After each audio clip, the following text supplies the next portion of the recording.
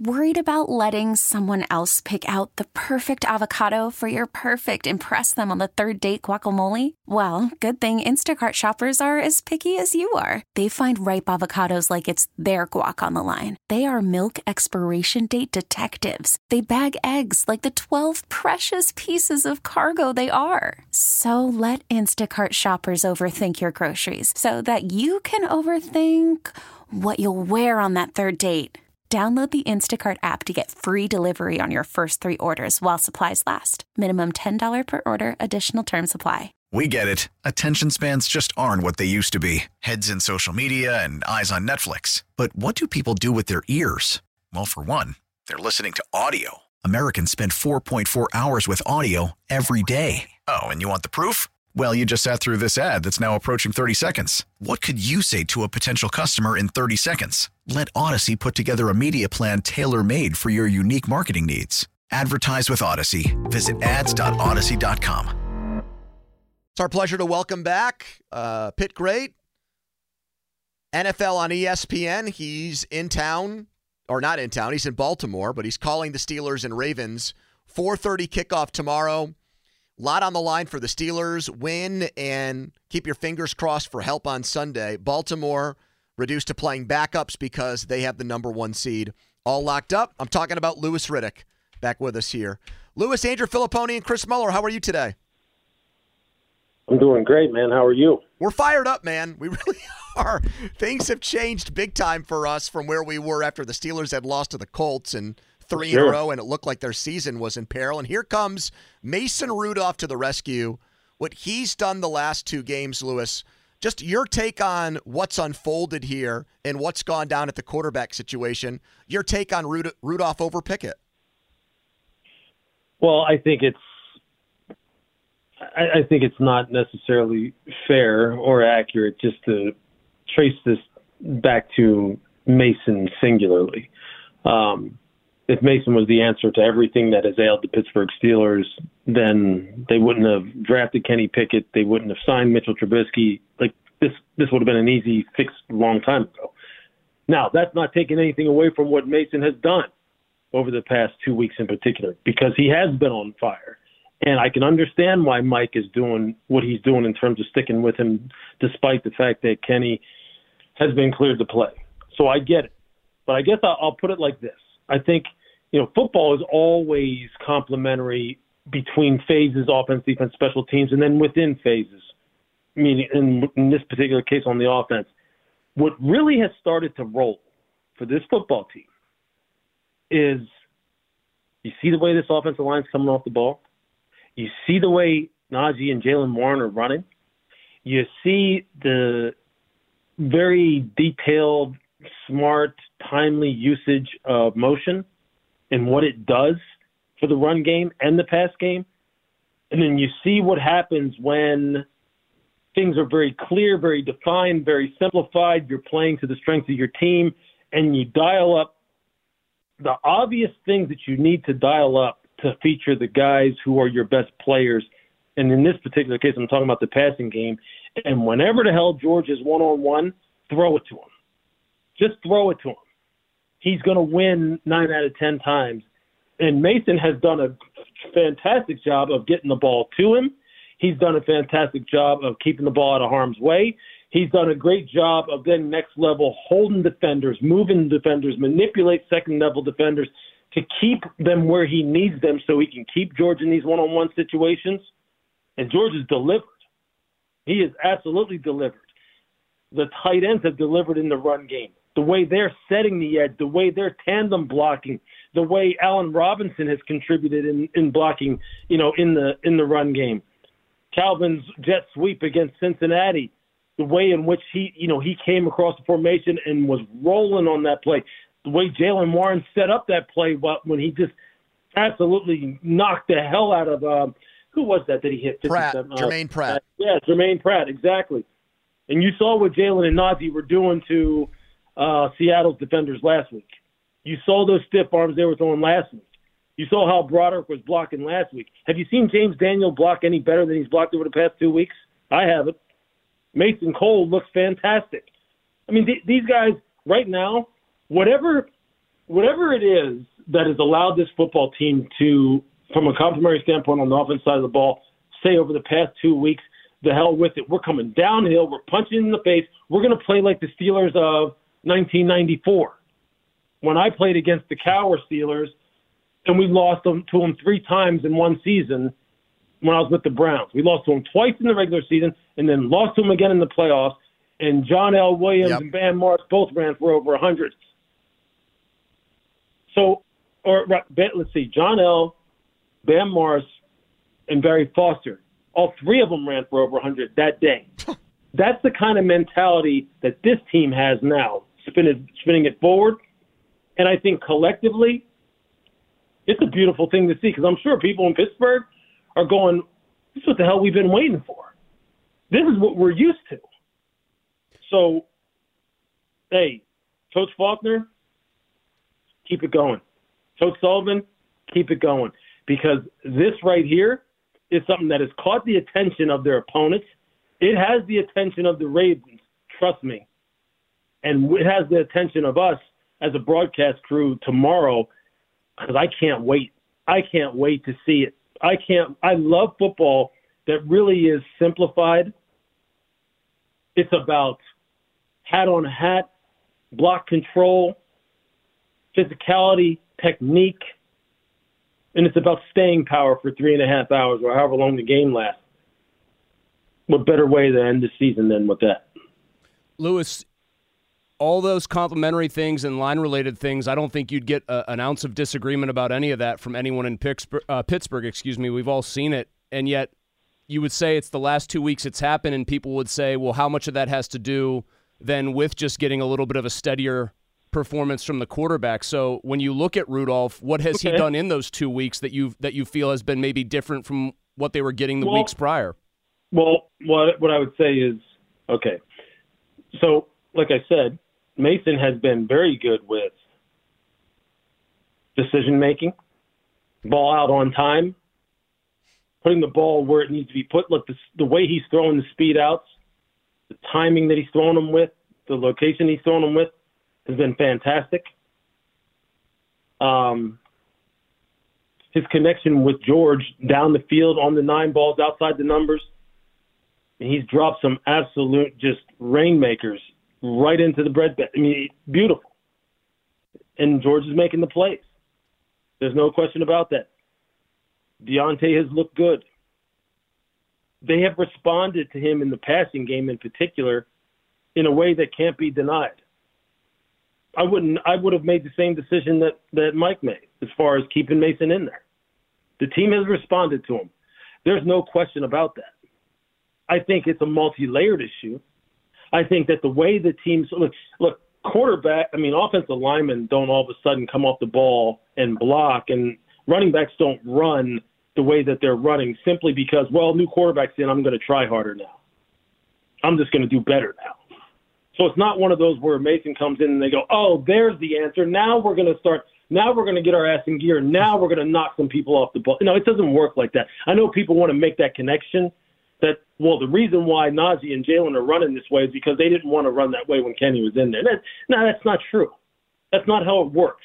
And I think if we try and make that connection, we're doing Kenny a disservice, and we're giving Mason more credit than what he actually would deserve in that respect. And that's not to take anything away from the guy, because the guy has been playing winning football. And again, for the third time, I'll say this. I would have left him in there too. Louis Riddick with us, calling the game tomorrow for ESPN. What a gigantic game for the Steelers and Ravens, with the Steelers having to win that game and then hope for some help on Sunday with the Jags, Titans, and possibly Bills, Dolphins later in the night. So what do you think then? What is Kenny Pickett's future with the Steelers as you see it right now, Louis Riddick? I don't know. That's the honest answer. I don't know. I think going into next year, look, that's going to be something that's going to require a lot of internal discussion as to, one, individually, where's the player at in his development? What have we done to help him? What have we done to hurt him? What has he done to help himself?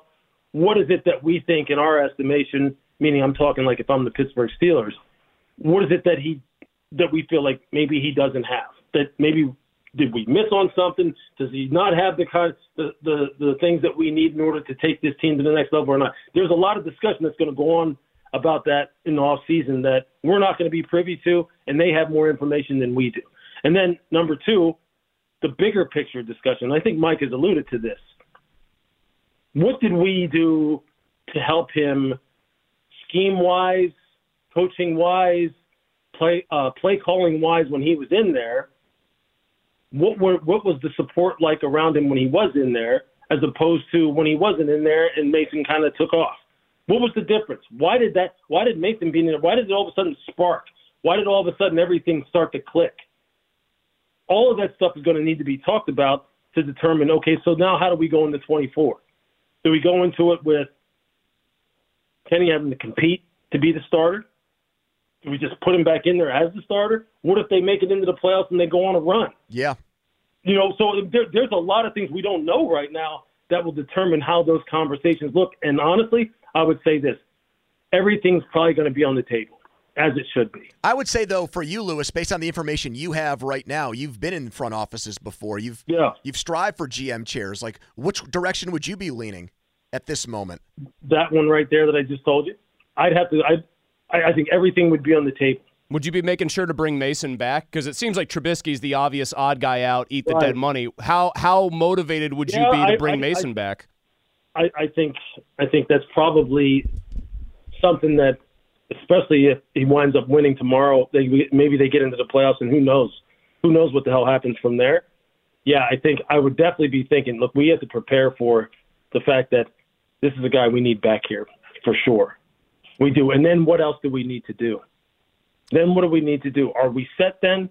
We let those two guys battle it out in the off season? Like, how do we handle this? Yeah, I don't. Right now, I definitely would be leaning towards he has to be on the roster in 24 for sure. Louis, when you say all options are on the table, like I throw out names like Russell Wilson, Justin Fields in a trade, Michael Penix drafted somewhere late first round, second round. Are you talking about things like that? Yeah, I mean, look, again, these situations. I know you want me to like make a hard, like draw a line in the sand and say, well, this is what I would do. Well, I can't do that simply because they have info about how they feel, and the guy who's at the center of this conversation, how they feel Kenny has come along and what he has yet to still accomplish that I don't have. And you can't make a hard line decision on that without having that information. Hell, they can't. They're not even making that decision yet, and they have all the info. So it's one of those where this is going to be a situation. There's no doubt it'll dominate the conversation all season in Pittsburgh. Louis, and I'm sure we'll discuss it some on TV tomorrow during the game. Well, you and I both back in August, I'll speak for myself here. I thought Kenny was going to compete for a championship this season. I thought he would get MVP votes maybe. I thought he was going to be a breakout player, one of the best quarterbacks in the entire league. That clearly hasn't happened. I know you were very bullish on him too. Very much so. On tape, what happened in your opinion that kept him or prevented that season from happening for him, from what you saw? I've watched Kenny. I mean, obviously my focus over the past week has really been studying Mason and why, what is sparking him in this offense right now. I'll have to do a real deep dive on Kenny to really give you the kind of answer that I'm typically going to give. I'm not going to just give some half-assed answer about, well, I think, maybe it was the play calling. Maybe it was, Matt just wasn't able to get this offense rolling. And maybe on this third down, they didn't really get the ball to the people they needed to. Or maybe George didn't run the right route. Or maybe Deontay didn't run the right route. Or maybe Kenny just doesn't have it. He didn't see it clearly. He bailed out of the pocket. So there's a number of different things I can just kind of haphazardly throw at you and slap out there and have people go, the people who like Kenny will go, yeah, that makes sense. The people who hate him go, oh, you're just defending him because you're a Pitt grad. I need to look at it, and I will. Because this is one of those where, look, I don't like being wrong. I don't like the fact that during the preseason, I thought Kenny was going to click with George. I thought this running game was going to go from the get-go and that this team was going to not struggle like it did. And so I'll be able to make my assessment after really looking at it like that. And then I still won't know some of the information that they know as far as what did hold him back. Why didn't it click? Obviously we saw who they got rid of now, don't we? we saw the change that they did make finally, didn't we? How much of a role did that play in it? How much was that a part of it? Louis, I have one question on this front. These are all great questions that we'll all have to really dig into in the off season, and I will. I guarantee it. Louis, I wanted to ask you this because, and I'll say it's from my perspective, what I see as a viewer. Obviously, not your trained eye, and so I just wanted to see if you could react to this. The one thing I've noticed with Kenny that's been different with Mason is Kenny seemed more willing to get out of the pocket quickly and get to the edge, spin into trouble. Sometimes Mason has largely stood in there and tried to go through his reads. When we talk about pocket presence and being more comfortable, in your experience watching players from college to pros, then watching guys as they progress in the pros, is that something, that sense of being comfortable in the pocket, something that can be learned over a course of years? Or is that one of those innate things in your studies of players? No, it can be learned. Look, Kenny's not a coward. He's not afraid to stand in the pocket. He's not one of those guys who's going to be like, the rush is it's getting too hot in here, I'm the hell out of here, because he doesn't have that kind of courage. He's plenty tough. He also is plenty athletic to where sometimes, if in his judgment, he wants to get out of there and give himself a clearer view and or create some space for himself, you should afford him the right to do so. Now, that's not always something that's advantageous on a play-by-play basis. I will say this. It seems as though what they are asking Mason to do and the way in which they have simplified it for him in the passing game is something that really jives well with how he sees the game out there on the field. He's seeing it very clearly, and he is playing. Look, I've heard all the great quarterbacks. We've heard them all talk this way. He's playing on time. It's happening on time for him. And so clearly whatever they're telling him in the classroom and how he's repping it on the practice field, it's translating to the games in such a way that he's playing clean football. They're hypnotizing him into thinking it's the air raid in the Big 12, apparently, Louis. What's that? I said they might be hypnotizing him then to thinking he's playing air raid football in the Big 12 again, the way he's looking. Who knows? But I'll tell you what, his 2-week resume here in 2023 is fantastic. Now, I will tell you this. Even though they will be obviously probably not playing all their players tomorrow, and we'll see which ones line up and which ones don't. Yep. This is a step up in competition from Cincy and Seattle. In a big way. In a big, big way. I doubt it'll be as clean and as easy for him in this game as maybe it was when you're throwing a 8-yard slant against single high and the safety takes the angle of a blind man against Cincy and he goes 86 yards. I doubt it's going to be like that. I doubt they're just going to get up on the line of scrimmage and not touch George at the line and let him just sprint off the ball in single high coverage and let Mason just basically throw 7-on-7 to him and say, hey, can you complete this or not? I don't think Mike McDonald and John Harbaugh are going to just go, yeah, let's just try that. Let's just try what Seattle did. Let's try what Cincy did. I think it'll be a little bit different. And you know what? If Mason answers the bell and he's still dealing like he's dealing right now, then that's going to make the offseason all the more interesting. Yeah, Louis, I wanted to close with that. Like, if Rudolph finishes the season on a high note and plays well to the very end of the Steelers season, he's a free agent. What do you think the market for him would look like? Yeah, that's interesting because, teams won't, when you're evaluating guys, obviously, you want to make sure that you don't fall victim to recency bias and just look at what you want to look at in order to justify what you want to do. You got to take it all and add it all up and say, look, who are we getting? Are we getting this 3-game, 4-game, 5-game snippet of this player? Or do we know what he is based off of his full body of work? And we know that, hey, look, he's still someone who we would consider to be a backup who can come in these spot situations for 3 and 4 games and light it up? Or do we think that all of a sudden now he's turning the corner to where he can be a 17-game starter and play playoff caliber football? Look, my guess is people are going to still value Mason Rudolph for what he has done this year, which is he's a guy who can come in and win games for you and play good for a number of different weeks. But it's not a 17-game sample size that we're looking at here, and so let's not fool ourselves. And I would be hard pressed to think that some team is going to look at him as a 17-game starter, regardless of what he has done over the past 2 weeks, now going on this third game against Baltimore. Could he get a Heineke or Brissett deal or something like that, Louis? That could be the situation. See, the guy who I'm thinking about, okay, there's been many quarterbacks who have had hot runs at the end of a season and on into the playoffs. Think about what happened with Nick Foles, right? Yep. So he leads a team to a Super Bowl, and they win it. And all of a sudden, people look at they start looking at him differently, thinking, well, maybe this guy's a 17-game starter. Maybe he's a franchise-type quarterback. And he starts being looked at as such, and then he disappoints. And see, those are the kind of things that scouting departments have to guard against and have to be very careful of when you're looking at a guy who's on a hot streak like he is right now. There's a reason why people are backups, people are starters, people are Pro Bowlers, and then people are Hall of Famers. And usually the difference between those guys is not if they can do it sometimes, it's if they can do it all the time. Backups can do it sometimes. The reason why they're backups is because you can't trust them to do it all the time. Starters are guys who you can win with, but probably guys who aren't going to maybe take you over the top and make game-changing difference-making plays. Those are Pro Bowlers. And then Hall of Famers are the guys who can do the kind of stuff that very, very few in the world can do. That's how you have to kind of start looking at this. So you can't be fooled by moments in time, but that's not to take anything away from the fact that Mason has taken this opportunity, and he has run with it, dude. And again, Mike is making the right decision in my estimation. You've got to leave him in there.